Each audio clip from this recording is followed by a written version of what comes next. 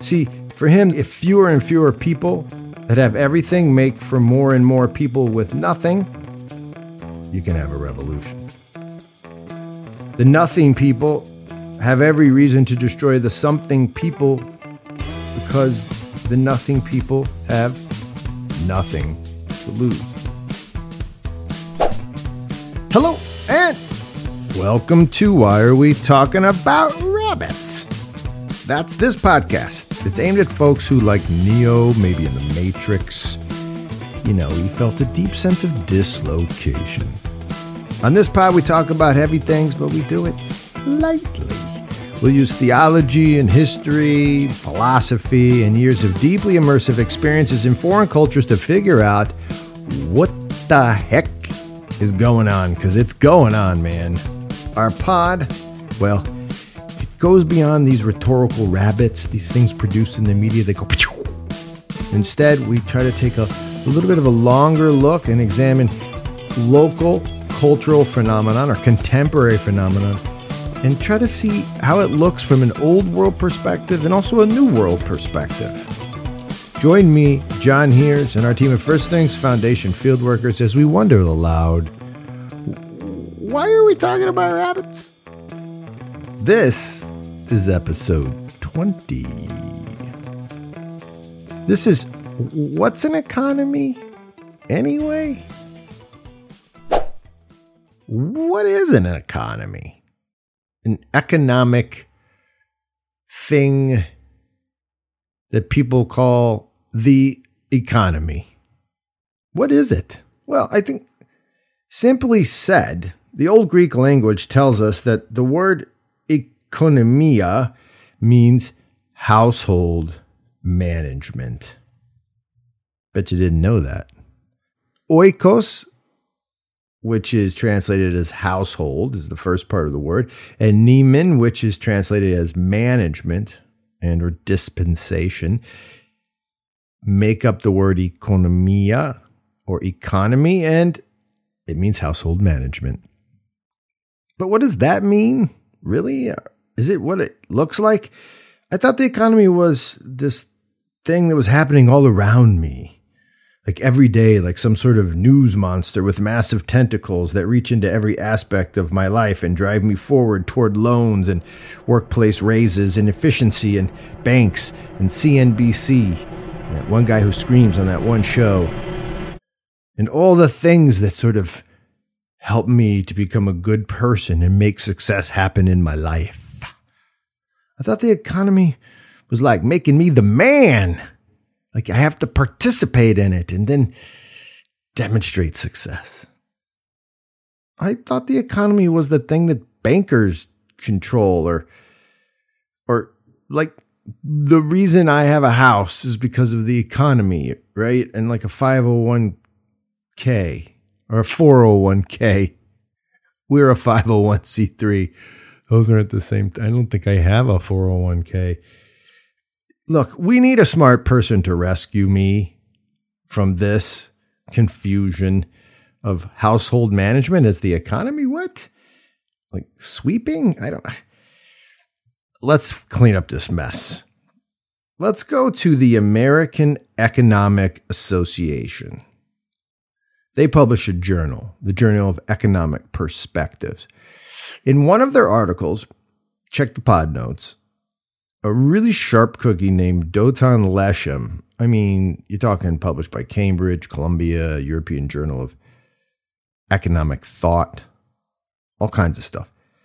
Dotan, our pal for this pod, he writes that in ancient Greek, right, and in contemporary economic theory, oikonomia has everything to do with how human beings manage life. Economia is about management. And he writes, quote, it's about a relationship between ends and means. He then proceeds, he goes on and says, in ancient economic theory, an action is considered economically rational. I want you to hear good there. An economic action is considered rational or good only when taken towards a praiseworthy end. Whoa. In economics, he writes, in the ancient understanding, things are only good in the economic world when they aim at a praiseworthy end, something good in and of itself. So, for us moderns, here's the first question I think of. Economics is when someone tries to do something good. So is money itself a praiseworthy end? I want my money to make more money. Is that a praiseworthy end? Is making money for the sake of more money a praiseworthy end? And if it's not, is making more money even a part of the economia? No, it's not. That's the official answer. It's not. This is rich stuff, man. Yeah, I think what I'm trying to say here is that going all the way back, the economy was just about doing good. Yeah. Mr. Lesham, this very smart economist, has recognized something that this pod recognizes again and again and again. And no matter how much we screw it up, it keeps popping up. And that's this. Old world systems, old world culture, it always aims to make people into something more than their junk, than their stuff, more than their brain waves, more than their material reality. The stuff old world systems aim at isn't stuff. And that's what Lesham's saying about the word oikonomia and the nature of economics in the old world. The aim of the old world is always some sort of untouchable, unsmellable, untastable, immaterial good. Can we just say spirit right there? A spiritual good? I mean, I can't taste, I don't know, humility. I can't touch it. Spiritual goods, things seen or things unseen, but yet real. Is that what the economy is doing? It's trying to get us to create really good spiritual ends? No, not the economy we know. Economy in the old world is household management in pursuit of a praiseworthy end. It's not Wall Street. It's not your 401k. It's not the housing market. Wall Street is not the economy unless you believe, and boy, this would be a stretch, that Wall Street people do Wall Street things so they can create spiritual good in your life. What? Please don't believe that. Right? Please, it would be sad if you believe that, because it's not true. No, in the old world, economy is just about you choosing to manage your household in a spiritually praiseworthy way, managing toward the intangible good. Now, it sounds like I think that's really good. Yeah, maybe, but what it is simple. The economy is you managing in a way that your family and your people and your, I don't know, significant others, they do good. And that's what economia is. Or should I say was. That's what it was. That's the old world. Before getting into the new world perspective of what the economy is now, let's take a look at how the old world economia can be influenced and in fact changed by the new world economia. Let's go to Africa. We do that from time to time. In the village I lived in, I was a Peace Corps volunteer. This is the 1990s. The village, a place called Sindala, well, in that village of about 400 people owned property. They did. In that village, people produced product. They did. In that village, Sindala, people bought and sold in free markets, or at least they seemed free. Everybody brought their stuff and plopped it down and they started selling. People did economic things we Westerners recognize, many of which we think of as modern. But they did it all within about a 40-kilometer range of one another. Well, except for one product. And that's why I'm telling you this story. Right? And this one product stands out in my mind. That product? Mangoes. In Sindalah, the water and the soil and the heat and the humidity, it all collided to make some really, really delicious mangoes. The problem was the mangoes were on the other side of a large merry-go, a river, a stream, really. Trucks couldn't pass in the rainy season. Horses couldn't pass. People couldn't pass. So they built a bridge out of wood. They cut down thousands and thousands of trees over any given 5-year period to make that bridge work. It was crazy hard to do this. When I got to the village right away, I'm the foreigner, they asked me, hey, can you build a metal bridge? Concrete would even be better. Can you hook us up? We want to get our mangoes to market. And what they kept telling me was the wood we chopped down is creating a problem. The government is fining us for breaking all types of desertification laws about the environment. Can you help us, Mr. Foreign Person, to get something in here that is permanent so we can move our mangoes and sell them in, and here's the key to the story, France. We're moving our mangoes to France.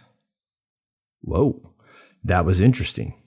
Because this village without running water or electricity had decided to send their tasty, delicious mangoes to France. That feels like an economy all of a sudden, doesn't it? And that's how it felt to me. It felt suddenly important. And I said, oh, no, I will not help you with that bridge. Because, I'm a political science major and I can't add. And calculus, that's not happening. And basically, that just scares me. So let's talk about other stuff like wells. Yeah, wells that you don't need because, well, the water table is about a meter down and any moron, including even me, the foreigner, could dig a meter deep. So, yeah, I wanted to do wells and kept doing wells while they wanted a bridge. And they pressed me and I wouldn't. And then, well, we did it.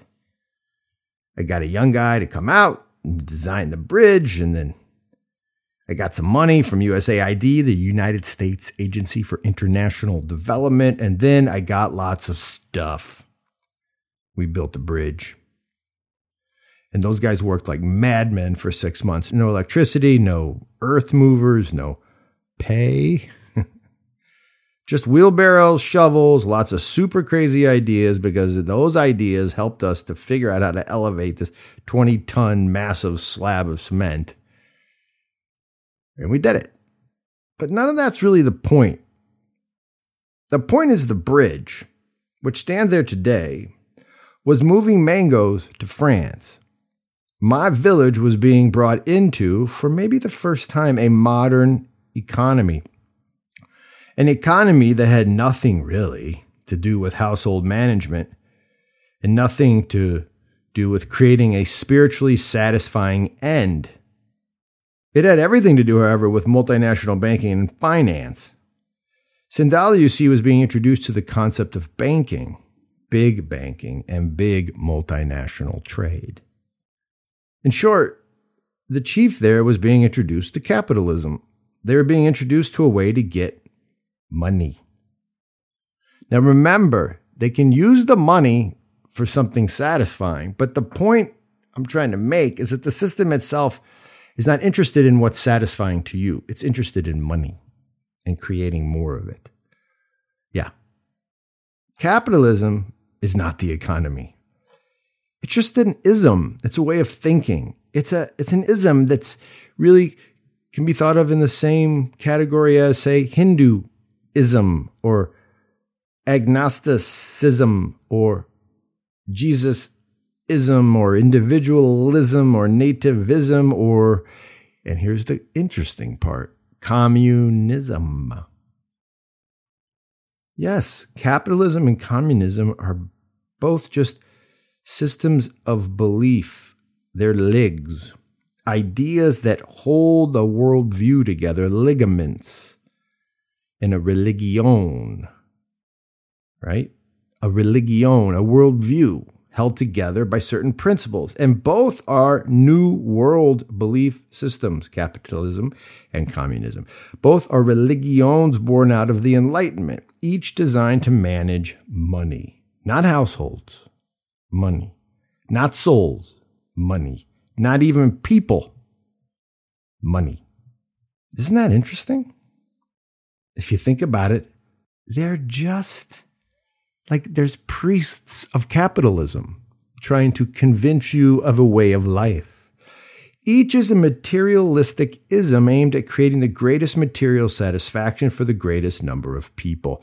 Neither system is even a little concerned about your family's ends, about your deepest joys, about your loves and truths. They are only concerned with your family's means. Your means is their business. Literally. Capitalism is not the economia. Communism is not the economia. They are new world systems put in place by philosophers who, for the most part, were just toying around with cool new positivistic ideas. What's that? Positivism? Yeah, we got to introduce this idea. Positivism is the philosophical idea, also born right out of the Enlightenment, that says all true and genuine knowledge is exclusively derived from stuff, from natural phenomena, stuff, material. And the keeper and the king of the stuff, according to positivistic theory, is us humans. People, us, if we do it right, according to reason, this is all the Enlightenment, we can manipulate stuff to make ourselves happy. And positivism is related to utopianism, another new world philosophy. Utopianism also includes this notion that humans are good, and if we use our rational systems, we can save ourselves from suffering. Economic systems are included in the save us from suffering devices. So what am I getting at? Capitalism and communism are two sides of the same new world economic coin. Both aim at the same thing. They both aim to move stuff around in the best way. And money is their stuff. Each system claims to move stuff in the newest, bestest way, but here's the key. It's really important. This is the key. Here's the key. I think this sums up, what all of our guys see overseas. It's really important. Both capitalism and communism are philosophies, ways of thinking, and ultimately ways of being, and both argue, this is the principle at play for both, that material prosperity is the most essential variable for measuring human flourishing. I'll repeat that. Both have as at their principle, the principle of capitalism, the principle of communism, both have at the core that the most essential variable for measuring human happiness is material prosperity. So, communists argue that private property is not a part of the right stuff basket of happiness, and capitalists argue that private property is essential to having a really hearty happiness basket. From the old world perspective, material things can't bring happiness. The new world economic assumption that people are happier when they have more stuff, well, that's not an old world principle. Stuff is not a praiseworthy end. Stuff might be a part of a praiseworthy end, but no praiseworthy end is simply more stuff. For the old world, almost across the board, more stuff was never the goal of the economy, and now you get why the old world was always, well, what we think of as poor. And for modern people, poor has become synonymous with backward. Very interesting. I mean, Why didn't feudal serfs have Nike shoes? And why did they wear wool in the summer? It's really itchy. Well, the praiseworthy end wasn't to fix all that up. There's a different praiseworthy end, right? Even though itchy wool kind of sucks. The key principle at play back in the day, before the Enlightenment, was not moving money. It was not private property. It was religious.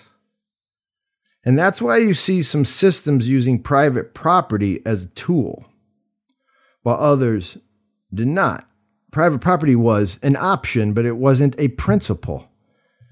But the idea pushed by modern philosophies that private property was not allowed in the old world, that's just a bunch of hooey.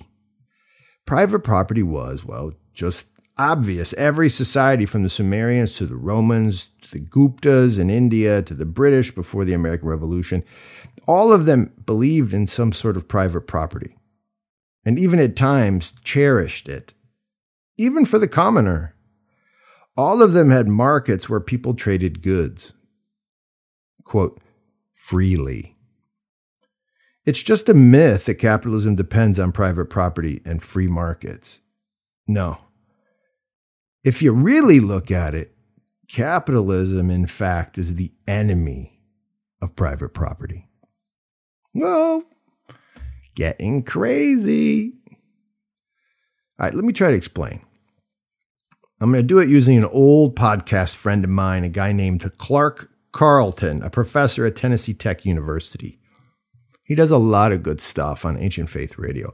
Among other things that he points out is that capitalism, as understood by the earliest philosophers of the Enlightenment, the positivists, and now today by folks like Ayn Rand and Milton Friedman, capitalism for them is a libertarian utopian fantasy. Rand and Friedman especially, and others from the last really 100 years, they teach that free markets make people free. But if truth be told, there is no such thing as a free market. That's just a myth. See, if you go back to Hume, David Hume, the philosopher, and Adam Smith, the guy who actually coined the term capitalism in Wealth of Nations, their writings teach us that the modern way to wealth, and remember, that's a major way to measure health in the New World is wealth. Well, the modern way to wealth is the way of trade.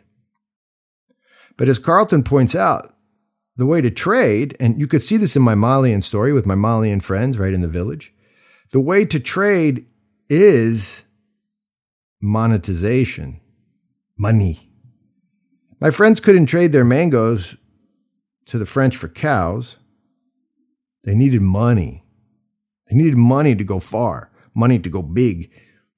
They needed money as a means, right, to make the big trade. And so therefore they needed banks to handle their big wallet. And if you have banks, you must surely have interest. Now, this is a whole nother podcast, but notice that charging interest, usury is what it was called, it was outlawed nearly across the board before the Enlightenment. Every society had some sort of regulation against it. Interest didn't play a big part in creating good ends for household managers. It wasn't a praiseworthy end. Oh, look at all the money I have because I lent at high rates to that person. That's not a praiseworthy end. So my Malian friends were taking a road that was going to lead them to having to use money, which meant having to participate in a banking system that participated deeply in the charging of interest rates and really high ones. So anyway, if trade demands monetization, then you must have two things. See, watch how this happens. If you're going to have money, you need a banking system, preferably centralized. And if you're going to have money, so you can do all this trade, you need to have a way to secure the money to back it up. And that's the government. Once these two things are in place, those with political power they're going to muddy the, quote, free market. History shows us this. Over and over again, the market gets muddied up by politicians, keepers of power, who employ useful capitalists in the service of positive change. Think Rockefeller, Carnegie, Bezos, Gates. How do politicians get these sweet, kind men to do, quote, good things for society? They do this by passing laws about taxes.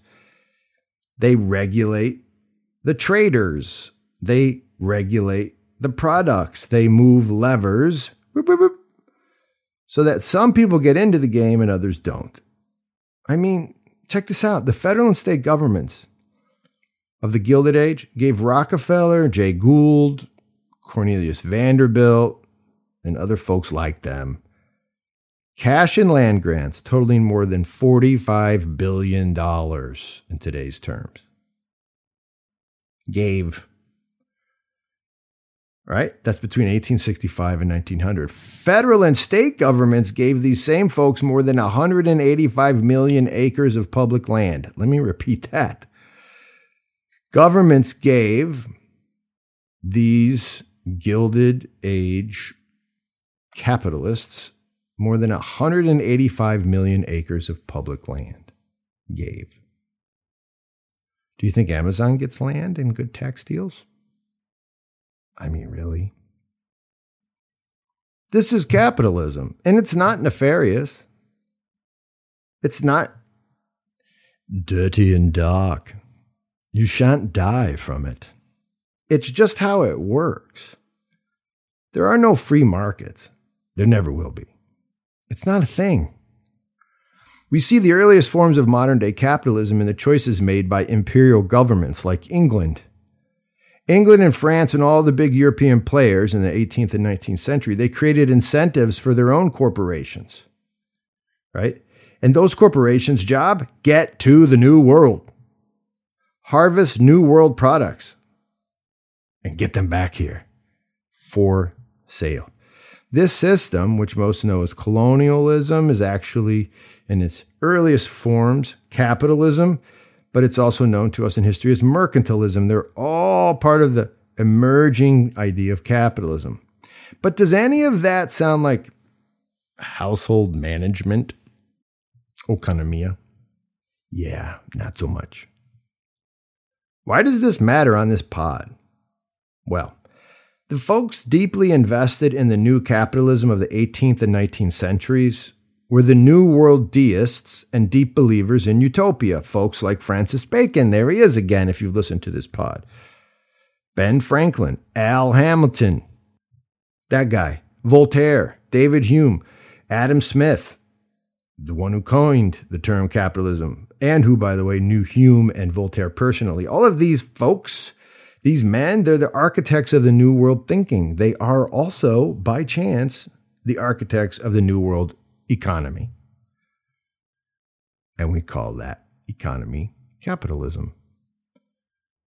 What about Marx?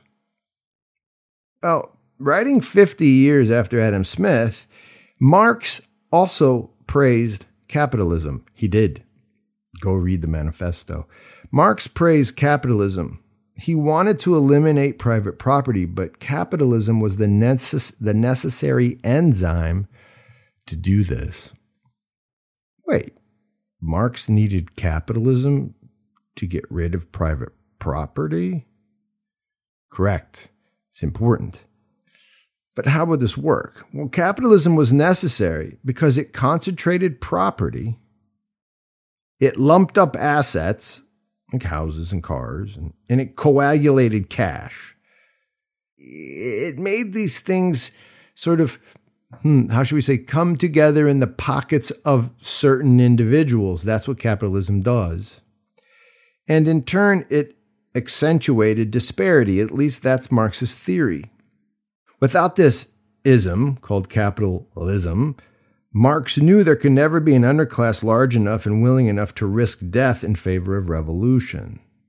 He worried the middle class would get in the way of an underclass revolution. So he thought capitalism would actually squeeze out a middle class eventually. That's his bet. See, for him, if fewer and fewer people that have everything make for more and more people with nothing, you can have a revolution. The nothing people have every reason to destroy the something people because the nothing people have nothing to lose. For Marx, capitalism is the materialist yin to the communist yang. But be aware of something. I am not arguing for communism, even a little, not even close. Repeat, this is not an argument for Marxism. And I'm not arguing for or against capitalism either. I'm not arguing for anything.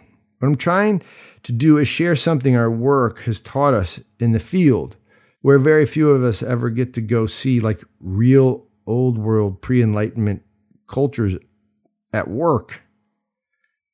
What we find out there is that capitalism and communism are just ligs, they're religions, they're ideas, they're ligaments that hold together a set of ideas and create a worldview. They are religions around which human beings gather to worship. Worship looks like buying stuff. Capitalism and Marxism are two sides of the same materialistic and New World coin. Capitalism is the ballerino to the Marxist ballerina. Capitalism and communism are not the economy. They are philosophies. They aren't interested in your economia. They aren't interested in your families, right? Praiseworthy ends. They're little religions to which people adhere, some more fully than others. In the old world, the dominant lig was the father, you see, the parent, whether in heaven or on earth. And in that way, the economia was managing one's household to please the father, to offer to the head, the father or the mother, right? Various societies had mothers as heads, but for most societies, it was to offer to the head, the Father in heaven, the body as a living sacrifice, as the praiseworthy end. Capitalism and communism are not concerned with praiseworthy ends. They're just not. Right? They're not concerned with non-material realities like hope, redemption, joy. They are concerned with moving money around because each, communism and capitalism, has the same principle.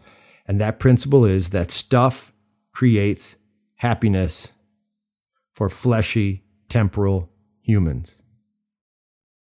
We just have to decide if more material prosperity actually creates more human happiness. I know that's what our leaders think. It's what they sell us daily on the campaign trail. More material prosperity will make you more and more happy. But is it actually true? Maybe that's our next pod. So, until then, Shenis Gagimajis. That is Georgian. That means to you the victory. It's set at the KP table, sometimes called the Supra table in Georgia. That's our pod for today. Watar, Why Are We Talking About Rabbits is produced by Andrew Schwark and Daniel Patterns. And our pod is brought to you by the creators of First Things Foundation, a nonprofit that lives and works in some of the world's most impoverished places, immersing in order to create momentum for local change makers and for their praiseworthy ends. Share Watar with a friend. Hit us up with a solid review on iTunes, and really just check out wherever you go to get your podcast. You can find us and write cool stuff. Your love for us allows us to love and serve others. Nakfamdis, hasta luego, cambufo, and peace out.